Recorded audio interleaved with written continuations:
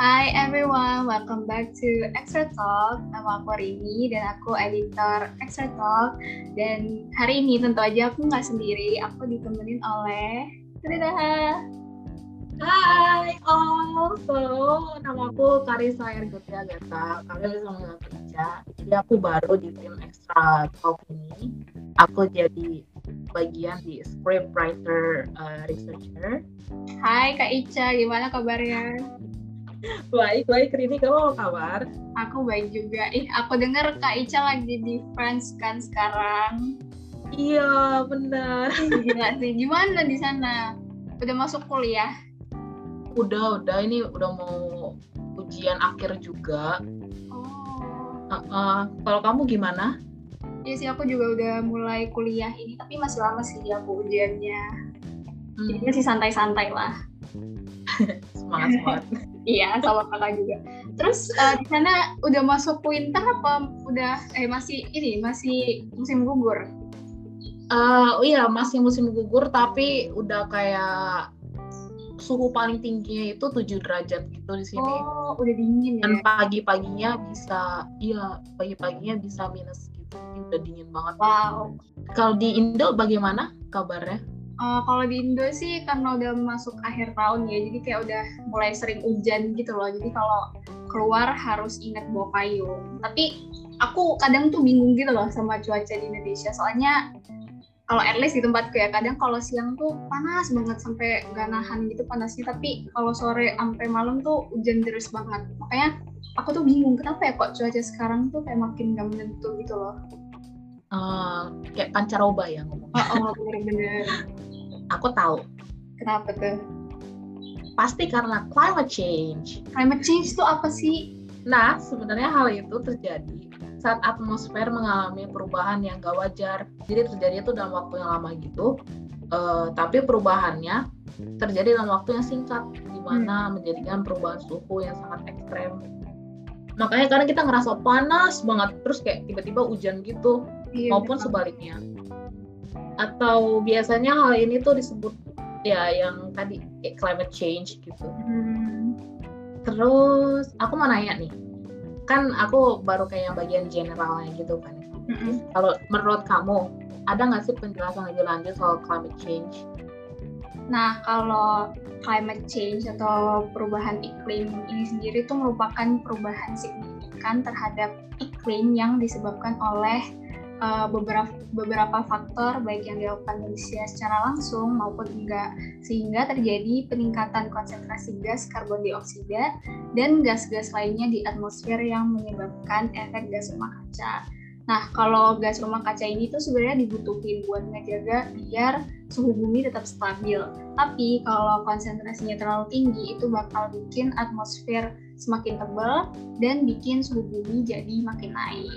Nah, Kak Ica tahu nggak sih penyebab dari climate change ini? Nah, iya aku tahu tuh. Jadi untuk penyebab dari climate change tersendiri itu sebelumnya udah kita bahas ya sekilas kalau ada faktor yang disebabkan oleh manusia secara langsung maupun tidak langsung. Salah satu penyebabnya itu karena tingkat polusi yang meningkat. Ya bisa kita perkirakan lah ya kalau jumlah pabrik itu makin meningkat dan pastinya banyak polusi juga yang dilepaskan ke atmosfer. Lalu kegiatan tidak bertanggung jawab seperti penghancuran hutan ilegal untuk dijadikan lahan dan kawasan bisnis juga menjadi faktor adanya climate change ini, Rini. Oh, oke. Selain adanya perubahan iklim yang nggak menentu ini, apa dampak lain dari climate change tersebut ya, Rini? Sebenarnya banyak ya dampak dari climate change ini. Salah satunya itu bikin bongkahan es di daerah kutub jadi makin mencair dan nyebabin permukaan air laut jadi terus naik, which is obviously jadi bakal ada lebih banyak daerah yang cepat terkena banjir dan terendam oleh air laut. Terus kalau dari aku, suhu yang terus meningkat juga bisa mengakibatkan risiko kebakaran hutan menjadi lebih meningkat, Rini. Kamu bisa kasih contoh mungkin ya? Kayak yang waktu kebakaran hutan di Australia tahun 2019 itu kan. Nah itu sebenarnya kebakaran hutannya itu bukan gara-gara climate change, tapi climate change itu bikin kebakaran hutan jadi cepat meluas gitu loh, karena suhunya yang tinggi dan kelembapan tanahnya yang rendah. Jadi bikin api tuh cepat meluas gitu loh. Iya, lalu selanjutnya perubahan iklim juga akan mengakibatkan meningkatnya suhu pada air laut dan mengganggu ekosistem yang ada di dalamnya. Suhu air laut yang terus meningkat bisa membunuh berbagai hewan laut dan merusak terumbu karang yang ada di dasar dan permukaan laut. Wih, serem banget ya. Terus ada nggak sih kayak langkah-langkah yang bisa kita ambil gitu buat nanganin climate change ini? Wah, pastinya ada dong. Salah satunya dengan menjaga lingkungan tempat kita tinggal dan lebih love to nature lagi. Seperti reboisasi, terus mengurangi penggunaan kendaraan pribadi. Jadi kita lebih ke mungkin bisa pakai sepeda gitu kalau misalnya ke jarak yang lebih dekat atau jalan kaki. Lalu pakai produk-produk yang ramah lingkungan yang misalnya kemasannya bisa didaur ulang maupun yang biodegradable seperti contohnya bio cassava bag.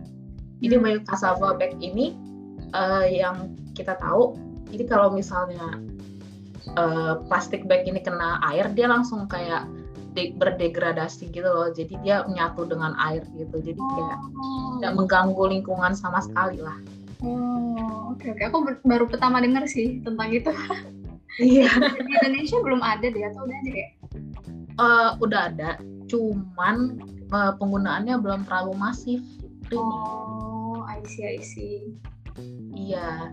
Tapi bukan itu aja ya pastinya, karena ada beberapa cara simpel juga yang bisa kita lakuin buat jaga lingkungan kita ini. Bener banget. Contohnya kalau kita mau beli kopi nih, biasanya kita bisa pakai reusable cup biar nggak nambah-nambahin sampah, atau pakai tumbler buat bawa air minum, terus bawa tempat makan, atau pakai tas khusus pas lagi belanja juga bisa banget jadi solusi buat ngurangin sampah plastik. Nah, seperti aku udah mention tadi, aktivitas kayak sepedaan atau jalan kaki juga bisa kita lakuin nih untuk mengurangi polusi kendaraan jika kita mau berpergian dalam jarak dekat. Lalu bisa memilah antara sampah organik dan non-organik agar bisa membedakan sampah organik itu bisa cepat terurai dan yang non-organik itu bisa diatasi dengan didaur ulang. Wah, ternyata udah lumayan banyak hal juga ya yang kita bahas, dari yang tadi cuma bahas tentang cuaca yang nggak menentu ini, yang pancaroba ini. Ternyata kita juga belajar soal apa itu climate change, terus penyebab dan dampak dari climate change, terus apa aja yang kita bisa lakuin buat nanganin climate change ini. Iya, betul. Dan yang perlu kita highlight, pastinya masing-masing dari kita harus punya kesadaran untuk punya better lifestyle, biar kita bisa jaga lingkungan yang kita tinggal di saat ini. Kalau tema kita yang minggu kemarin soal self-love, ternyata bukan hanya diri kita doang loh yang harus kita sayangi, tapi kita juga perlu sayang sama bumi kita ini. Karena kan kalau bumi kita rusak, kita nggak tahu lagi di mana kita bisa tinggal. Mars juga belum tentu buka kependudukannya kan? Iya, betul banget. Makanya harus dijaga buminya. Betul.